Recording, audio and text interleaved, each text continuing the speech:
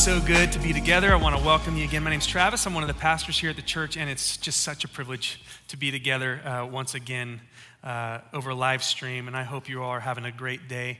Grab another cup of coffee if you want to, another throw blanket, get comfortable. We're going to dig into God's word right now. If at all you're hearing from people that there's any live streaming issues through our website, where we've got some redundancies. We've got Facebook and we've also got Instagram, so if people are having any issues, just tell them how to get to one of those other ways to watch us stream. So I was in Angels Camp this last week for a couple days, and my family back home was running very low on toilet paper. You know you're desperate when you have more people in your family than there are rolls of toilet paper in your cupboard. So when we were up there at Angels Camp, I got up early one of the mornings to go see if one of the stores in Angels Camp had some toilet paper in it. And as I was driving there, I kind of had this catch in my spirit, like, it was this voice, I don't know if it was my own or the Lord's, but it was just kind of saying, hey, should you, even if they have it, should you go buy some from that store because you don't live here? And maybe what humility and trust would look like is leaving it there, seeing it and leaving it there for someone who needs it here. Kept driving to the store, didn't know if that was me or the Lord, so I went there, and I didn't end up having to make a choice because there was no toilet paper. So I headed right back to the place where I was staying, and the thought did cross my mind, this place we're staying has extra rolls of toilet paper, and we paid for this place. So I wonder if I should take a couple home, and that thought very quickly was met with a conscience issue that felt a lot like stealing, even though my family needed some things pretty badly. And so I didn't take the toilet paper. I still have my integrity intact. But I don't bring that up to say, hey, do the right thing, although we should. I bring that up because a person like myself who's known the Lord for a long time, every day I'm experiencing, sometimes it feels like every minute, two roads, two choices, two paths I could take. And it's just as real now as it was 10 years ago that it feels like two warring kingdoms pulling at me to act like them. I have the kingdom of this world saying, no, do things our way, it works. And I have the kingdom of Jesus saying, there's a better way. And that is a real reality for all of us who call ourselves followers of Jesus. The point of me sharing that is to show the reality that people like us, some of us who've known the Lord for a long time, and if you haven't known the Lord for a long time, there's these two ways, these two sets of values, and these two different kingdoms that are constantly tearing us in different directions. And I know that I belong to Jesus, and I know that when I die, I will be with him forever. But right now, here on earth, I have a choice every single day. And like I said, sometimes it feels like every single minute I have this choice of which kingdom I'm going to represent. What uniform am I going to put on today? Am I going to wear the uniform, the clothing of my old past citizenship of the world? Or am I going to wear the uniform and clothes of my present and my future citizenship, which is the kingdom of Jesus? And that is exactly what the passage today, Colossians 3, 1 through 17, if you want to turn there right now, it's exactly what our passage today addresses. And it is so incredibly timely. In this season we're in of pandemics and lockdowns and tension and hoarding, who will we represent? Which kingdom clothes will we wear? What kingdom behavior will win in our daily lives? So open there with me to Colossians 3, verse 1, and it says this. If then you have been raised with Christ, and the last chapter talks about having died with Christ, seek or desire the things that are above, where Christ is seated at the right hand of God. Now, when I was in 6th grade at Modesto Christian School, we had to memorize this whole passage that I'm preaching today. And that part where Christ is seated at the right hand of God, it always hit me kind of funny. As a 6th grader, I thought, was he tired because crucifixion and resurrection is exhausting? And I didn't know, what does it mean that he's seated at the right hand of God? And that's not what it meant, that he was tired and so he sat down to take a break. No, in this day when this was written, Speaking of someone being seated, especially at the right hand of someone important, is a sign of royalty. It's a sign of authority and ruling. So where do we often picture a king?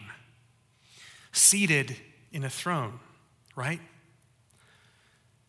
So when you read this, that Christ is seated at the right hand of God, read this instead, where Christ is enthroned at the right hand of God.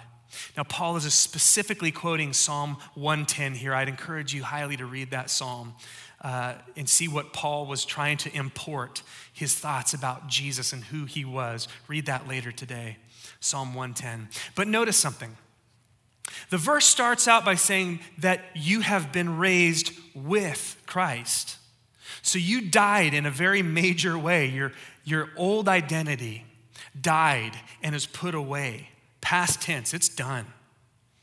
And you've been resurrected with Christ, and you are with him. So let me ask you a question. If Christ is sitting in a place of authority, and we are with him, where does that passage envision us?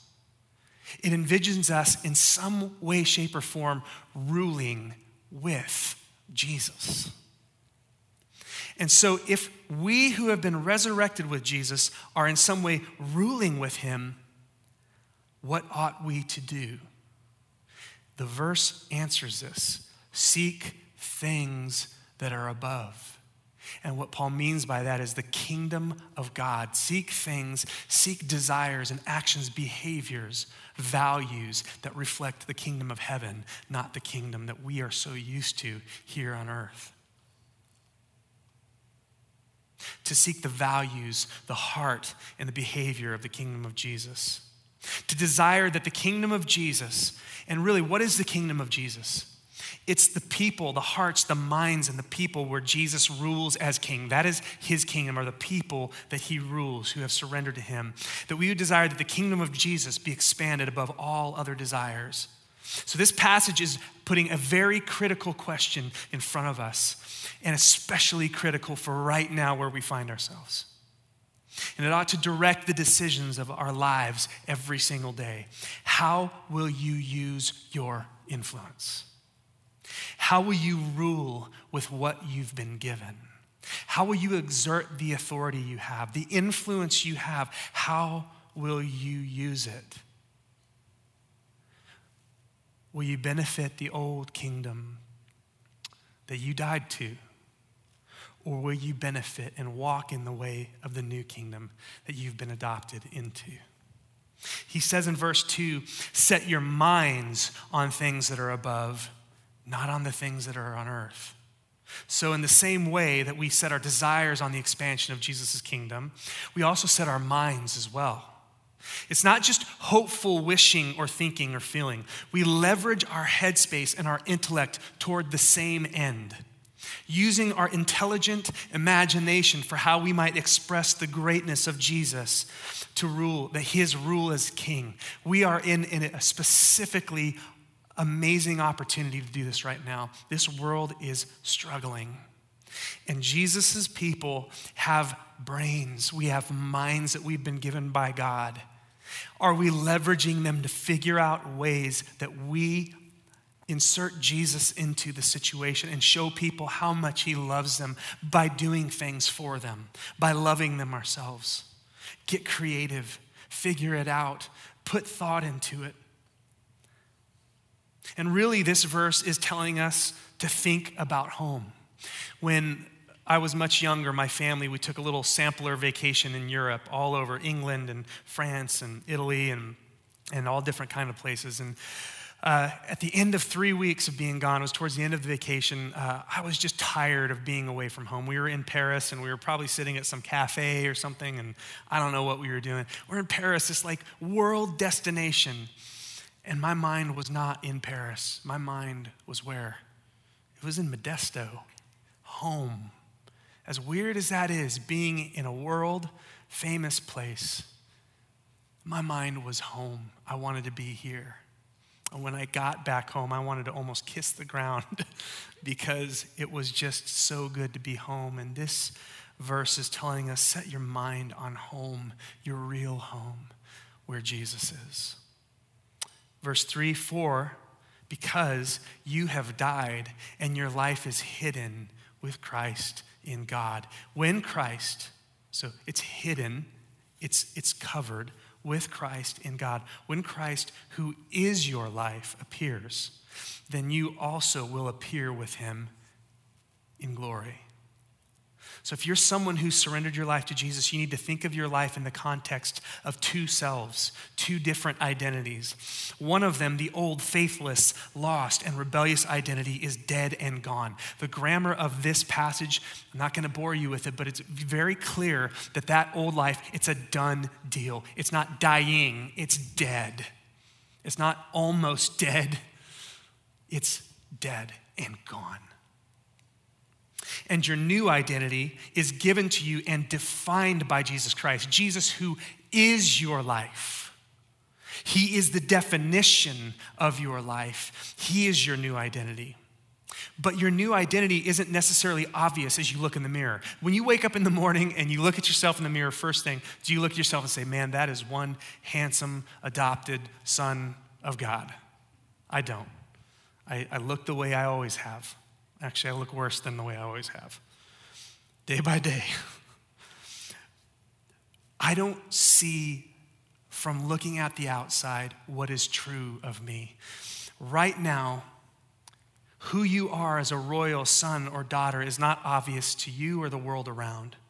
I'm thinking about Paul, who's writing this letter from a dungeon prison. He's writing to the Colossians. And if one of the guards would have gotten a hold of this letter he was writing and read all of these claims that Paul made about being in the royal family of God and who we are in Christ and being raised and being glorious, that soldier probably would have had a really good laugh. He probably would have thrown the letter back at Paul and said, you're nothing more than a poor, eccentric criminal who's chained to a wall. That's what the world sees. But that is not what is true. When people look at you, either working in your cubicle or swinging a hammer or doing your kids' laundry or teaching a kindergartner how to read or helping someone because you're a healthcare worker in a hospital, when they look at you with their eyes, they don't see a resurrected, adopted, royal son or daughter of a king, but that is what you are if you trust in Jesus. And when Jesus returns, this outer facade of just being an average human being will melt away, and what has been hidden will become obvious to everyone, that you are raised glorious with Christ. Now, that is not an opportunity for us to have pride or to feel superior. This reality of who we truly are, when you melt away the outside, that reality is a call to live in alignment with what is true. We are called to live now in a manner that is consistent with what will be made obvious then. We are called to rule with Jesus now on his earth with the heart and mind and actions of heaven. Rule on earth, but with the heart and mind and actions of heaven. Think back to page 1 of the Bible. When God created humanity, what was God's blueprint when he made us? His blueprint was himself. We were created in God's image. And the definition of being made in God's image, what does it mean to be made in God's image? It was that man and woman would rule over the earth and fill it with the very good things of God. This is still our mandate. This is still our calling. And so to rule here now with Jesus doesn't look like power and might and violence and hoarding and stockpiling and owning more than anyone else or having more money than anyone else or having more influence than anyone else. Ruling here now means living with the heart of heaven. Sacrificial, self-giving love that gives only good to all people. Most specifically, by carrying the gospel of Jesus to them on the back of your good works done for them. So Paul, when he writes this, sets up these earth and the above kingdom of heaven are these contrasting kingdoms. They both have their sets of beliefs and customs and behaviors, ways of doing things, ways they think are the right way and the wrong way of doing things. And Paul is now going to describe the way of the earth, its values and behaviors that are no longer consistent with the life of a believer, with the life of a new human who is a citizen of Jesus' kingdom. Verse 5, put to death, therefore, execute, therefore, what is earthly in you. What is that? Sexual immorality, impurity, passion, evil desire, and covetousness, which is idolatry. On account of these, the wrath of God is coming. In these ways of living, sexual immorality, impurity, passion, evil desire, covetousness, and idolatry, which is idolatry, in these ways you too once walked when you were living in them. Now notice in this list of sins that Paul traces this theme of sexual sin backward from the outward act itself all the way back to the inner desires and motivations that produce the sinful act. So he says, put them to death. How do you put those to death when they're deep in our heart? When we have desires that don't match up with heaven's desires, how do we put those things to death? You stop feeding it. Not just at the behavior level, I won't do these things, but at the desire level. If you want to put sexual sin or any other evil desire to death, you must cut off its lines of nutrition. Those things that you see, hear, and experience that will keep the desire alive. You have to cut off those lines of nutrition. But he says, why does he then say, in these behaviors, you too once walked when you were living in them? He is describing once again behavior that precedes from an identity. I had an identity that produced these behaviors, but that identity has changed. I used to live in them because that's my identity, and so I used to walk in those ways. The people in the church were those whose identity was that of a human in treason to God. That's what they were. Not loving or trusting him. Their identity was that of a lost slave to their own broken desires. And so that identity produced the broken behavior in the same way that our new identity will produce increasingly healed and holy behavior. Now, Paul also gives a second list of sins here following, all having to do with anger. And this time moving from the inward feelings and intentions to the outward outburst of anger itself. And this is where the language starts to get really interesting and paints a picture for us. Remember how I earlier talked about what uniform are you going to wear? Which kingdom's clothing are you going to put on today? Read this, verse 8. But now you must put them all away, it says. But literally what Paul said was take off or put off. Like clothes, taking off clothes. Take off anger, wrath, malice, slander, and obscene talk, or it could be translated probably probably better translated, abusive talk from your mouth. Paul starts using language here that in the language he was writing would have caused people to think about taking off clothes and putting on new clothes. Paul is using the metaphor of a human body, like the self, the identity. That's that metaphor of the human body, who I am. And this identity is then clothed in behaviors. So Paul is writing this letter to Christians who have a new identity. It's in stone. It's been changed. It's done. They have a new self. This is a done deal. But the part that is in process, just like you and I, is the decision to wear the old clothes, old behaviors, or put on the new. Are the choices and the behaviors you're wearing fitting for the kingdom you are now a citizen of? Do those clothes fit you anymore? And if they are evil, if they come from evil desires or anger, and really, which one of our sins don't come from either an evil desire or anger? If they come from one of those clothes don't fit you anymore. Look what he says in verse 9. He keeps adding to this list. Do not lie to one another. You guys, citizens of Jesus' kingdom, are lovers of the truth. Do not lie to one another, seeing that you have put off, there's that picture again of taking off old clothes, seeing that you have put off the old self with its practices and have put on the new self, which is being renewed in knowledge after the image of its creator. Desires that are out of control, anger, lies, and all the like are the clothes of a dead man. That rebellious person died and is gone.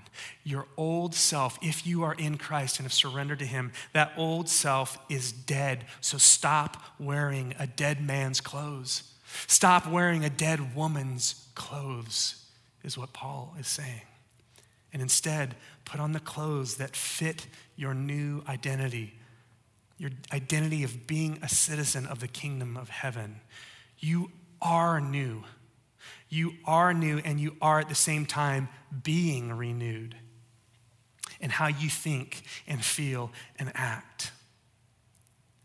Your identity is absolutely new. It's a done deal, and your thoughts and intentions and behaviors are being renewed to match your new identity. Your identity is that you are a new human being. Christians, those who follow Jesus, are not superior, but they are a new humanity being made in the image of God. We have a new identity completely, and our knowledge and our behavior and our thoughts and our patterns are being renewed in Jesus. In the image of its creator, it says. That language, the image of its creator, this should send our minds flying back to page 1 of the Bible again, Genesis 1. God makes humans in his image, and our imaging of him is being renewed. We are beginning to live now in this upside down, horrible kingdom with a heart, mind, and behavior of the final, right side up kingdom. The way we were designed to be in the first pages of Scripture. So we have a new identity, but it's actually a new old identity. It's a new identity being remade in the image of the original identity, which is Jesus.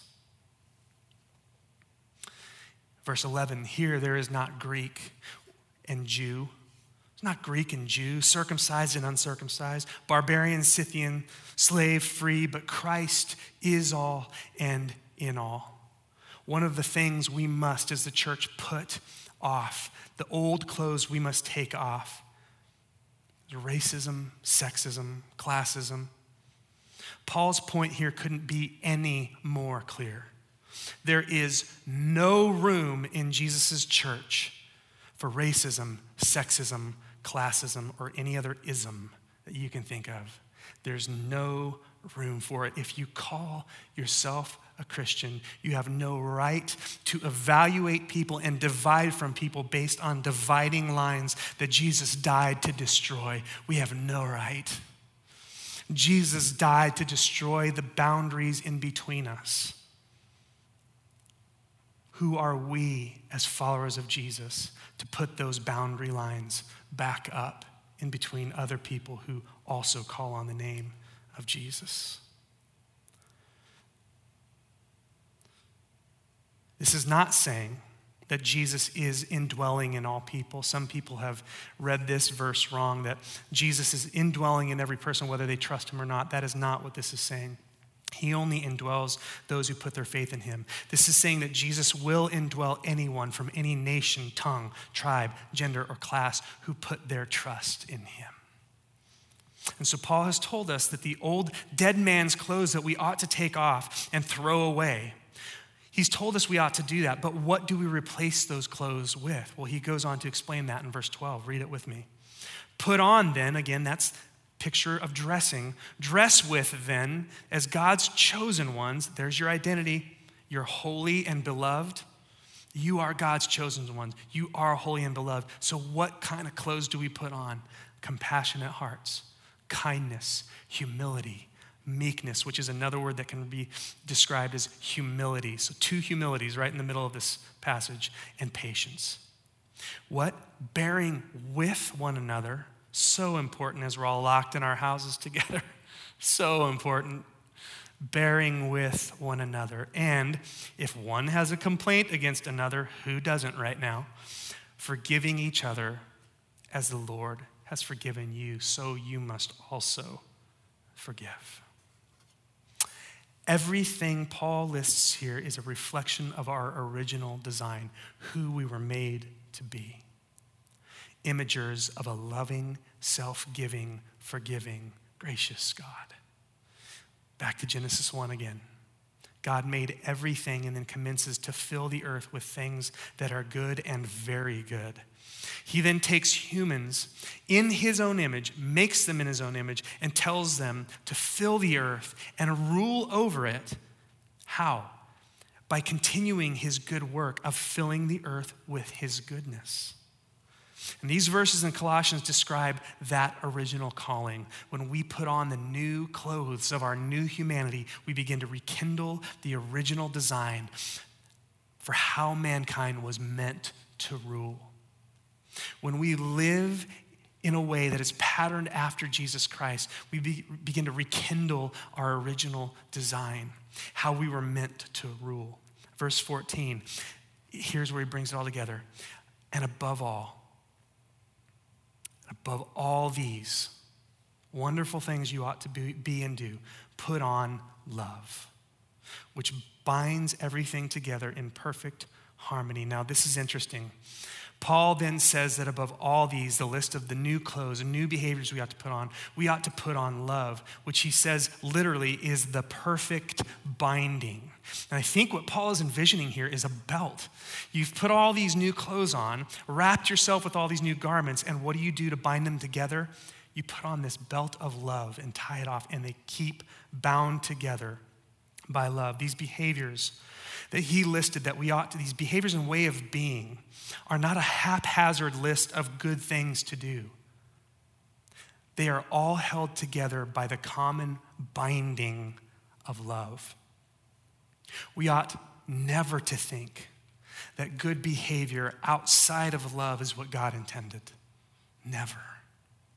God is not only interested just in what we do, he's also intent on transforming why we do it.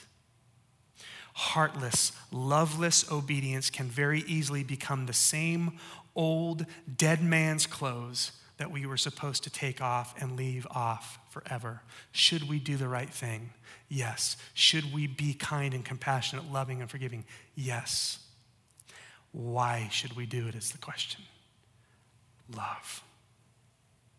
Love is the binding agent that connects all of our new God-imaging behavior to its source, Jesus. If we don't do it in love, we're not connected to the source, Jesus. And if we're not connected to the source, it's just good works that will go wrong. Verse 15, he says, and let the peace of Christ rule in your hearts, to which indeed you were called in one body, and be thankful. Paul returns to royal language here. The peace of Christ ruling in our hearts. When love reigns in a community of believers, peace between believers is the natural outcome. Didn't say it's easy, but when love is reigning, peace is the natural outcome. It would be very difficult to be or remain at odds when two parties are both committed to radical, self-giving, humble love. If two parties are both all out committed to that kind of life and love, it would be very difficult to maintain disunity. Paul reminds the Colossians again to be thankful too. And I want to tell you this, gratitude is not only a response to having peace, but it is an instigator of peace. Grateful people who express it to one another create and sustain Christ-given harmony. Have you ever noticed when you truly and genuinely thank someone, look in their eyes and thank them, how the walls just melt, how just the walls just come down and you're closer than you were? Church, if there's anything I could encourage you to do out of love in these days that we're all stuck together in our homes, wanting to get out desperately, if there's anything I could encourage you to do is thank people. Be grateful. Look people in the eyes and find things to thank them for. And stop together and be thankful for all that you have to God. Life is so much different when we look at it through a grateful lens and when we express that gratefulness to other people. Verse 16, let the word of Christ, let the word, the story, what we know and what we've heard about Jesus dwell in you, not just you individually, but this word is y'all, dwell in y'all richly. Teaching and admonishing one another in all wisdom, singing psalms and hymns and spiritual songs with thankfulness in your hearts to God. That's why we haven't stopped church, because of the coronavirus. We need Jesus' word, and we need to sing all these kinds of songs in gratefulness to him. We can't stop this. Now he says, let the word of Christ dwell in you, or y'all, all y'all, richly. There should be no shortage of supply of believers reminding each other of who Jesus is and who he calls and causes us to become. We shouldn't be shy to remind each other with scripture and songs that Jesus is greater than any old set of dead man's clothes that this world has to offer us. We need to hear it from each other. Don't wear those dead man's clothes. Remember, Jesus is greater. Let me sing you a song about that. We need to remind each other. Thankfulness too. Thankfulness. This is why we don't just teach at church, we also sing. Because the input of teaching needs an output of rejoicing and thanking. And then Paul brings it all down in verse 17. And whatever you do, in word or deed, do everything in the name of the Lord Jesus, giving thanks to God the Father through him. This verse brings this all down to a very specific point. Whatever you do, whether putting off of the old or putting on of the new, do everything in the name of Jesus. That in the name of Jesus phrase is not just a churchy sounding phrase. It means something. To do something in someone's name means something. One scholar said it like this: acting in someone's name means both representing him and being empowered to do so. You have a royal mandate from a king to go out and says, thus says the king. Here's who he is, here's what he wants, and here's how much he loves you. We are representatives of the King of Kings.